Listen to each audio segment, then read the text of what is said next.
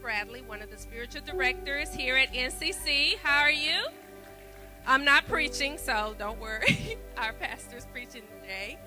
But we are in our second week of this series called What We Believe. And thousands of years ago, the early Christians, they would ask this question, what is central or what is key to our Christian faith? So the church leaders, they all got together and they came up with this statement. And what we're going to do is we're going to begin the message on this morning with this statement. It's the statement that the Christian leaders would read to the early church. And it goes, "We believe in one God, the Father Almighty, maker of heaven and earth, and of all things visible and invisible, and in one Lord Jesus Christ, the only begotten Son of God, begotten of the Father before all worlds, God of God, light of light, very God of very God, begotten, not made, being of one substance with the Father, by whom all things were made, who for us, for our salvation, came down from heaven and was incarnate by the Holy Spirit of the Virgin Mary, and was made man, and was crucified also for us under Pontius Pilate. He suffered and was buried, and on the third day he rose again, according to the Scriptures, and ascended into heaven, and sits on the right hand of the Father, and he shall come again with glory to judge the quick and the dead, whose kingdom shall have no end. And we will believe in the Holy Spirit, the Lord and giver of life, who proceeds from the Father and the Son, who with the Father and the Son together is worshiped and glorified, who spoke by the prophets. And we believe one holy, Catholic, and apostolic church. I acknowledge one baptism for the remission of sins, and I look for the resurrection of the dead and the life of the world to come. Amen." This is what we believe. Growing up in my house, we didn't have cable TV. I don't know if any of you guys did. So my favorite thing to do was I'd go over my friend's house, one of my best friends. We'd have Saturday night sleepovers, and we would watch WWE wrestling. Okay, I don't know if any of you guys watched that growing up, but I remember that. And when I think about the champion, when I think about the absolute best wrestler, this is who comes to mind right here. This is my thoughts. Come on, you guys. Do you remember this? All those muscles, right? Man, that's who I think of. Now, I know for some of you guys that was way before your time. You don't remember WWE and Hulk Hogan, and man, he was like one of the greatest wrestlers. For some of you, when you think of wrestling, you think of WrestleMania and this guy right here.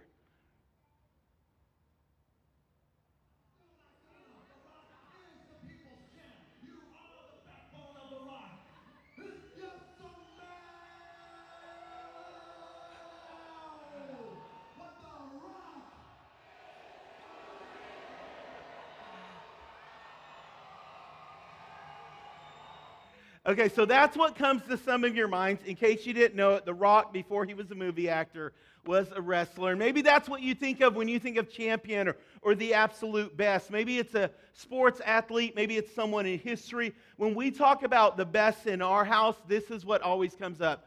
Which Marvel superhero is the best, okay? Let's settle this right now. Anyone, Iron Man, Team Iron Man? Okay, a few of you guys. Team Captain America?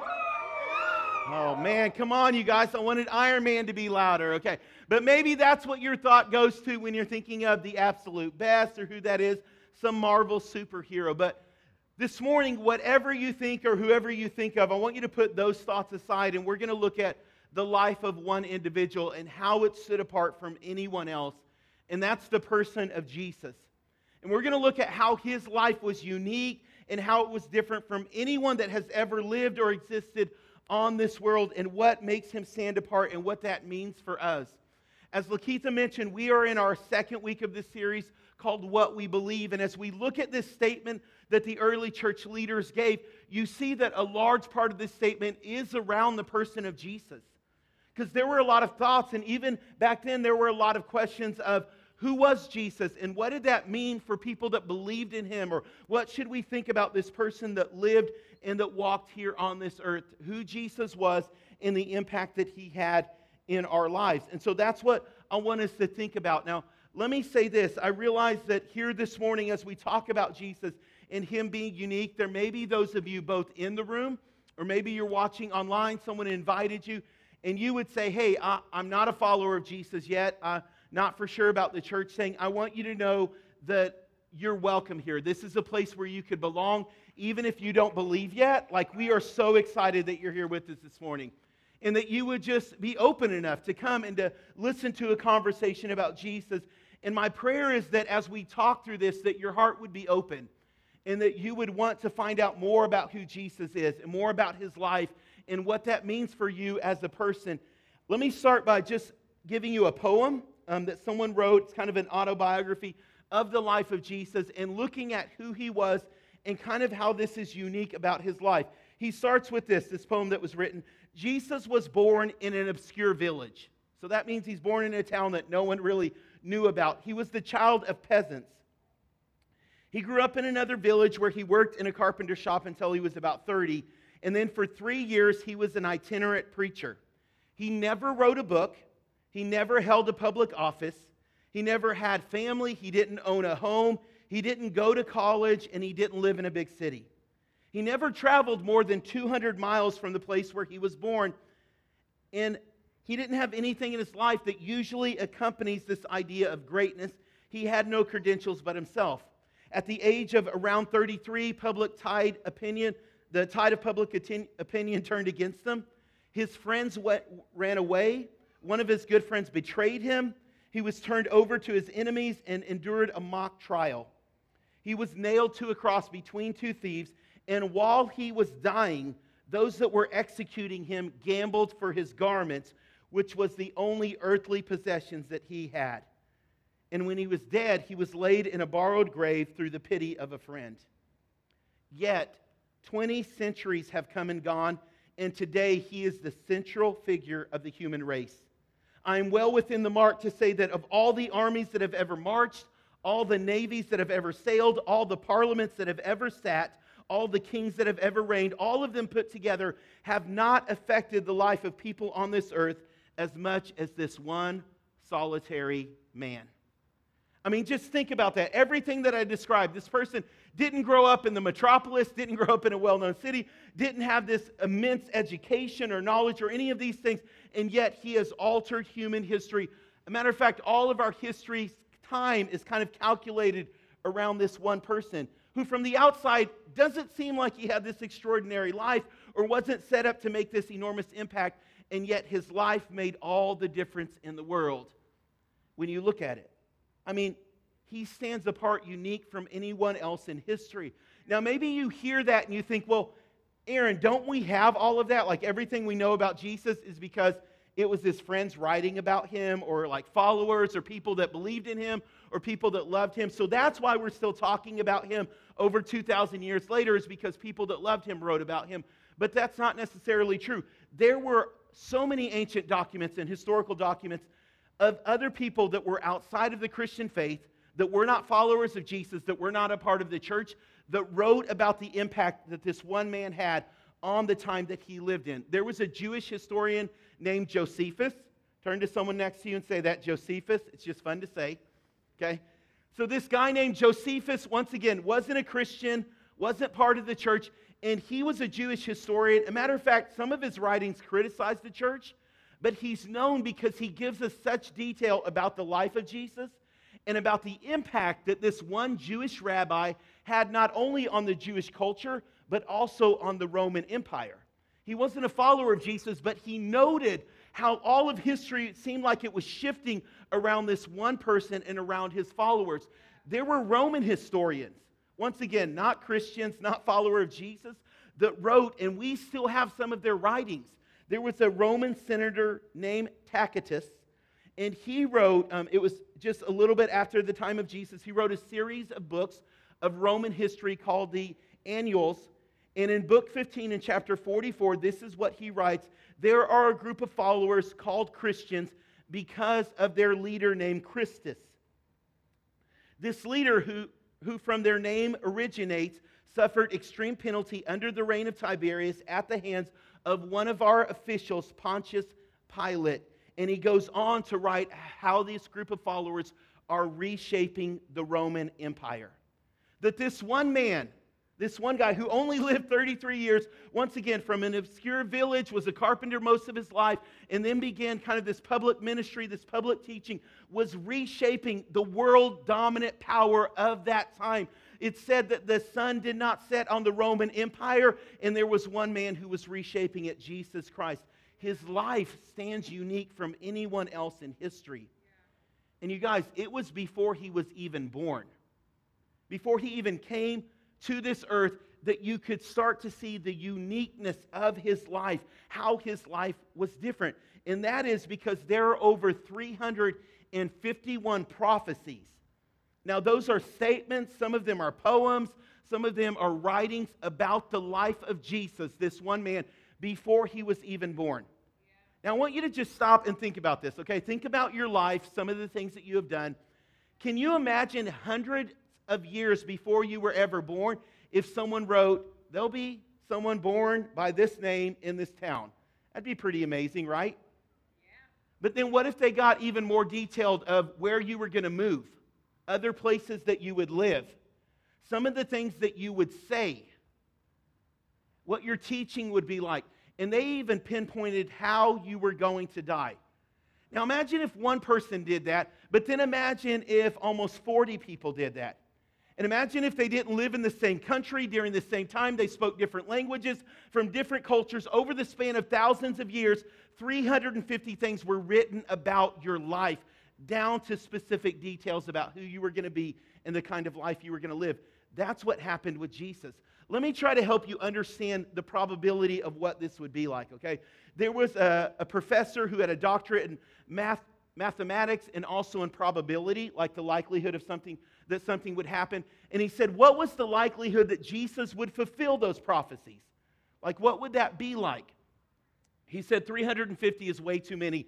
Let's just look at the probability of 8 of those. 8 of the major prophecies, things that people wrote hundreds of years before Jesus was born. What's the probability of 8 of those that one person, right? Like maybe randomly someone's born by that name in the city of Bethlehem around that time. But what about the other things, like that all of those things would line up? This is what he said the probability of that is.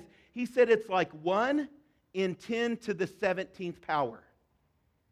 Now, that doesn't really mean anything to us, right? Because that number's so big.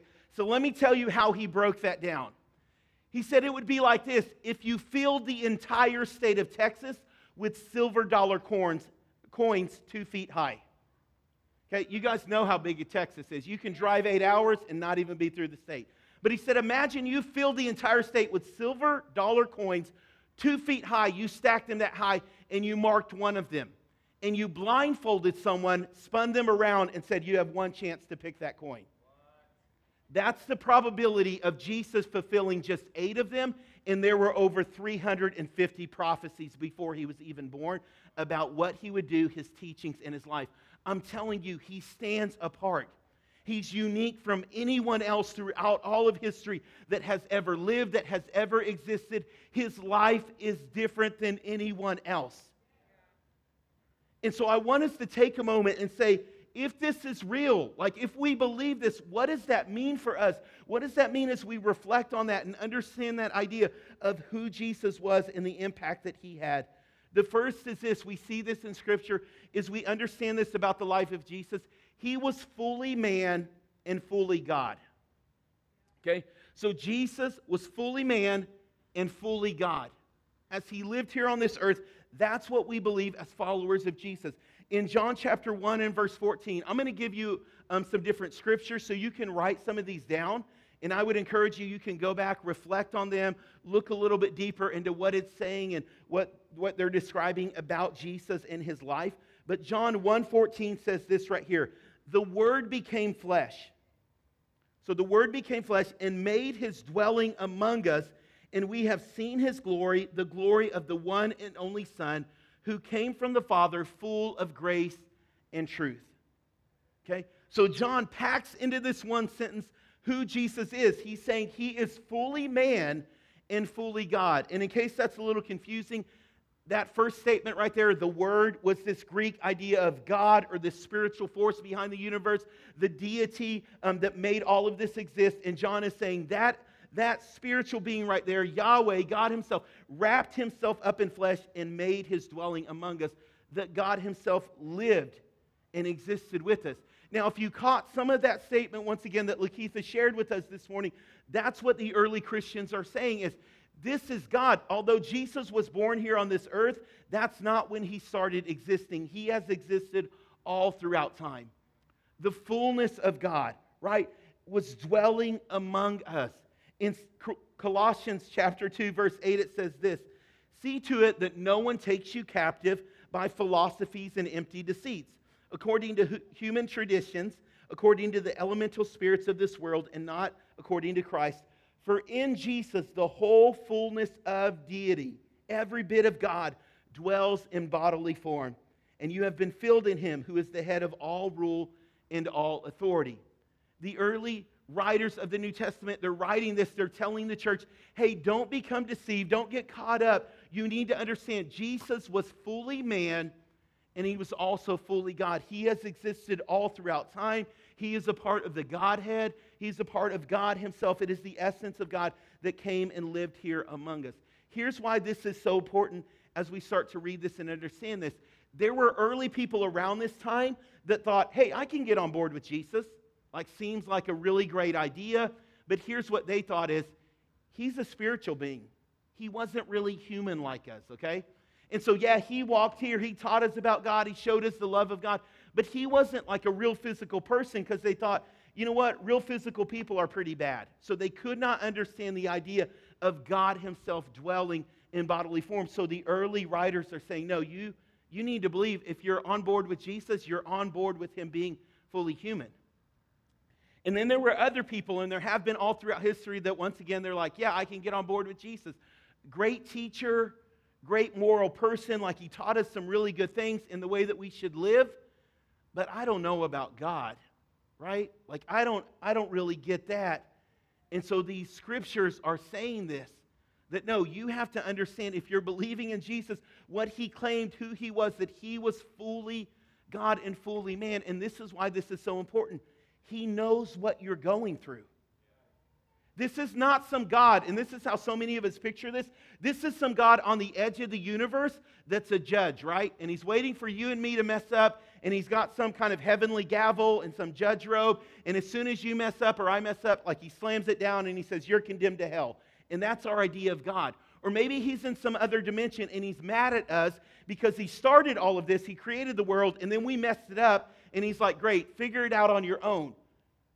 But when we start to talk about, no, he is fully God and fully human, and that he walked and lived among us, this is not a God that is distant from us. This is a God that is close to us. This is a God that understands when you cry and when you're hurting, and he understands the joys and the celebrations of your life and what you are going through. This reshaped our understanding of who God was because he was no longer somewhere else in some distant part of the world or in some other dimension. This is a God that wants to draw close to his people and that wants to be near to you. That's our understanding. That's what we need to think about when we're thinking about Jesus. It was the picture of God coming close to us, God himself willing to live as a human and be near to us. This is such a powerful thought. Just 2 weeks ago, I had a chance to do a funeral for a family here in our church. They lost someone very close to them that they loved. And as I was just sharing a little bit about who Jesus was, there was someone that came up after the service was done, like it was all over, and he said, hey, let me tell you this, I don't talk to pastors. He's like, I don't talk to preachers. I'm not a religious person, and I don't go to church. And I said, that's okay. I said, we can have a conversation. He said, let me tell you this. When you were just talking in those few minutes, it was the first time that I really felt like God knows what I'm going through. God understands me, and he sees me right where I'm at.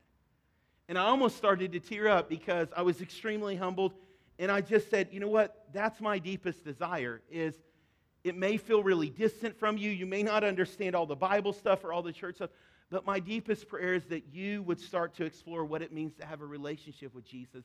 Because I truly believe he loves you. You guys, that is the power of Jesus walking here on this earth, that God chose to get close to us. And so he understands your pain. He understands the hurt. But this is the other side. If he was just a great guy walking around, what does that change? I mean, maybe it inspires us. Maybe it encourages us to be better. But the fact that he was God and that he overcame, the fact that he was God and he was resurrected from the dead, the fact that he was God and the grave could not hold him and the cross could not keep him, the fact that he did all of that displays to us we can overcome. That God living inside of us makes a difference in our life, that he has empowered you. He's walked here on this earth. He was sinless to be that example for us.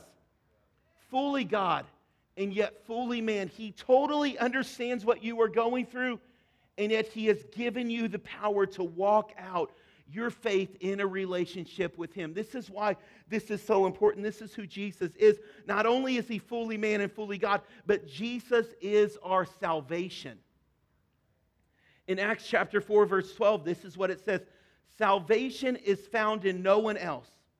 Jesus is our salvation. Salvation is found in no one else, for there is no other name under heaven given to mankind by which we must be saved. This is one of the early church leaders, and he's saying this, you know what? There's not salvation anywhere else. Jesus' name stands apart from anyone else. It is the only name under heaven by which we must be saved, that God has placed salvation in. Now, this is a little bit of a play on words when you read Jesus' name in the scriptures, because it says it right when he's first announced. The name Jesus, or Yeshua in the Hebrew there, literally meant salvation. You could not think of salvation without thinking of the name of Jesus. Matter of fact, every time in that culture they would say his name, they would think salvation. This is salvation coming. And this is what Peter is saying, this writer here. He's saying in order for you to be saved, you have got to put your faith and your trust in Jesus, because he is our salvation. Now, this is where this is so important, because there are a lot of other world religions and there are a lot of other religious people. None of them stack up to Jesus.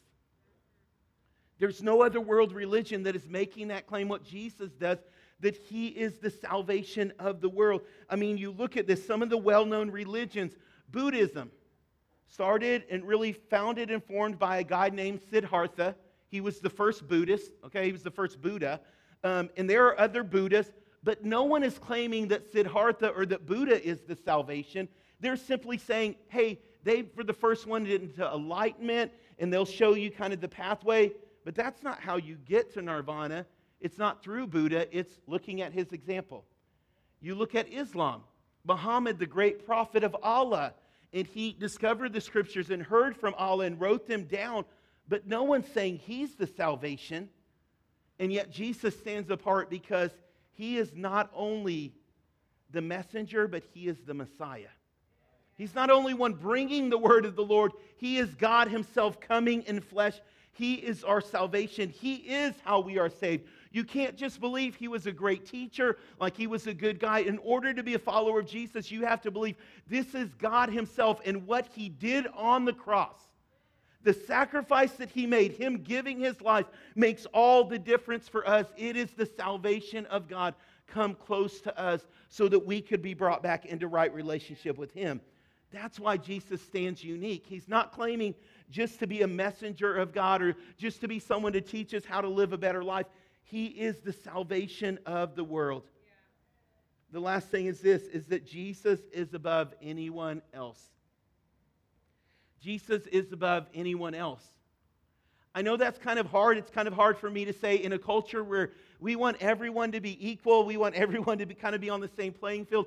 And yet this one individual stands apart from anyone else. Philippians 2:8 says this, that Jesus, being found in the appearance as man, humbled himself by becoming obedient to death, even death on a cross. And therefore God exalted him to the highest place and gave him the name that is above every other name, that at the name of Jesus every knee should bow in heaven and on earth and under the earth, and every tongue acknowledge that Jesus Christ is Lord, to the glory of God the Father. that he has been exalted above every other name, that there is no other name like him, and that he is above everyone else. He has been exalted by God at the right hand of the Father. This is who we worship. This is who our hearts are given to. This is what we believe about Jesus. He is unique from anyone else in all of history. Let me close by just reciting part of a message that was given by a famous minister. His name is S.M. Lockridge. And let me just say this. I'm not going to do this justice, okay? This was an amazing Southern preacher. Man, he had amazing oratory skills and rhythm. So I want to challenge you. Go home, just go on YouTube, look up S.M. Lockridge, That's My King, and you'll find a lot of different versions of this. But let me just give you this because it's so powerful. It was actually about a 7-minute talk that he gave. I'm just going to kind of give you the middle part of that. But this is what he said about the life of Jesus, just trying to describe him. He says, Jesus is my king, and his office is manifold, and his promise is sure. His life is matchless, and his goodness is limitless. His mercy is everlasting, and his love never changes. His word is enough, and his grace is sufficient. His reign is righteous, and his yoke is easy, and his burden is light.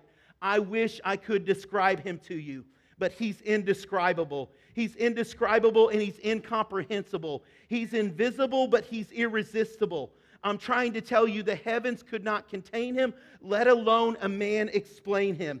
You can't get him out of your mind, and you can't get him off of your hands. You can't outlive him, and you can't live without him. The Pharisees couldn't stand him, and they found they couldn't stop him. Pilate couldn't find any fault, and the witnesses couldn't get their testimonies to agree. Herod couldn't kill him, death couldn't handle him, and the grave could not hold him. That is my king.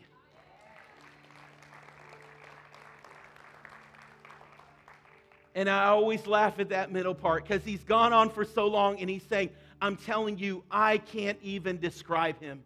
It doesn't matter how many words that I use. It doesn't matter how much I try. This is someone that stands unique from anyone in history. And throughout all of that, look at the power of this. Not only is he God, but he is God that draws close to us. Not only is he creator, but he is a creator who wants to be in relationship with you. This is why Jesus stands unique and apart from anyone else in history. He knows what you are going through, and he loves you. And he wants to be close to you. That's the heart and the desire of God. And so I want to encourage you with this right here, to reflect on Jesus this week, to spend time every day this week reflecting on who he is. And I want you to think about this action step right here, just taking a few moments. It may be early in the morning, it could be late at night, over your lunch break, and just stop and reflect on these two things. Jesus was fully human, and he overcame, which means we can overcome too. Where is it in your life? Maybe you're struggling. Maybe you're facing something. It seems overwhelming. And just recognizing that, Jesus, you walked here on this earth. You were fully human. You gave your life and you submitted to the Father and you overcame. And so that means that I can overcome too. Just take a couple minutes and reflect on that. And then reflect on this. Jesus is fully God, which means he deserves our love and obedience. You guys, he's not just the best friend. He's not just another person that's walked here on this earth. He is fully God, which means he has the right to determine and to control my life. He is worthy of my love and worthy of my obedience. He is king, which means what he says is the final say. He is the final authority in my life. And take a few moments and reflect on that. God, am I acknowledging that you're king and you're worthy of my love and my obedience, God? That I recognize who you were, Jesus, fully who you were, how you stood apart. And Jesus, you have the right to direct, to correct, to instruct my life in any way that you want to. And God, I'm going to submit to you because you're worthy. You're worthy of that, Lord. I want to pray for us this morning. If you would take a moment and bow your head and close your eyes. And I want to start with this. You may be here this morning and maybe you're, like I mentioned at the beginning of service, you're saying, hey, I'm new to church or I'm new to this Christian thing and I don't know if I'm there yet, or I don't know if I've been there. I feel disconnected from God. I want to invite you this morning into a relationship with God. And it doesn't mean you have to know everything or be perfect, definitely not that, or have everything figured out. But it's saying, God, I want to get to know you more. And I know that I haven't done everything right. And God, I need you in my life. And so we're going to pray this prayer out loud. And this prayer simply acknowledges just what I've said of, hey, God, I've messed up. And there's times I've tried to do things my own way. And so we're just going to acknowledge that. And it's also acknowledging I can't fix myself on my own. I can't do enough good stuff by myself to somehow make it right. God, I need you in my life. I need you, Jesus. And just inviting him in, saying, I want a relationship with you. And so I'm going to ask if we could all say this prayer out loud, even if you're by yourself, maybe you're all alone, but say this out loud because we don't want anyone praying this by themselves. Let's pray this together. Jesus, I come to you, and I need you in my life. I admit that I've sinned. I've messed up. And I pray for your forgiveness. Give me a brand new start. Be the Lord of my life. Be the Savior of my life. I want a relationship with you. And I pray this in your name. Amen. Now, church, can you just put your hands together and celebrate? The Bible says this, that all of heaven rejoices, all of heaven celebrates when even one person prays that prayer. And so if that's you this morning, you prayed that maybe for the first time, or you felt disconnected from God, but you're saying, I want to come back. I want a relationship with God. All of heaven is rejoicing, and we're rejoicing with you. And I want to encourage you, we don't want you to try to figure this out by yourself. We want to walk with you. And so I want to encourage you, if you prayed that prayer, if you've been disconnected from God, but you're saying, man, I want a relationship with him, go this morning to newcommunity.co/connecttrack. So newcommunity.co/connecttrack. And that's just a great way to get connected with others. And we're going to help you understand the first time that you're in that class, you're just going to learn about who Jesus was and what it means when we talk about being saved or his salvation in our life, and what it means to follow after him. We don't want you trying to figure this out on your own. So we have some great people that want to walk with you, and that's an amazing first step. So go there, fill that out, get connected in our Connect Track class, and we want to help you walk with Jesus. Let me pray one more prayer. And I say this almost every Sunday, but I don't want you to repeat this prayer after me. I want you to just simply have a conversation with God. And if you're new to prayer, you're like, I don't pray a lot, you don't have to say any special words, but just have an honest conversation of, Jesus, help me to get to know you more. Or Jesus, show me, are there areas of my life where I haven't let you be king? I'm still trying to hold on to control. Or Jesus, are there areas where I'm trying to do it by myself and I need to realize you were human, you walked through this, and you can help me overcome. Just have an honest conversation with God that he would help us this week to acknowledge who he is. Let's pray together. Jesus, thank you. It's so amazing, Lord, after preaching for 20-some years, after following you, God, all of my life, Lord, I'm amazed, Lord, still at your love, at the kind of God that you are, how you choose to love us, Lord. And Lord, this morning, we just recognize that, Jesus, we recognize that you are supreme, that you stand apart, that you are the King. You're different from anyone that has ever lived. You are fully God and also fully human. And my prayer is help us as your church, Lord, this week to recognize that, to walk that out, to live in that. Lord, what you have done. God, help us to surrender every part of our life to you, to follow your direction and your guidance, and also, Lord, to lean on you when we need your strength, Lord, when we need your help. God, you overcame, and so we can overcome. Jesus, we want to be present with you and acknowledge who you are. So walk with us this week. And Lord, in our workplaces, Lord, in our neighborhoods, God, at different events, when we're hanging out with family and friends, Lord, remind us of your goodness, Lord, and let us put you on display, your love and your compassion to the world around us that desperately needs to see you. Let us be that kind of church. In your name, amen.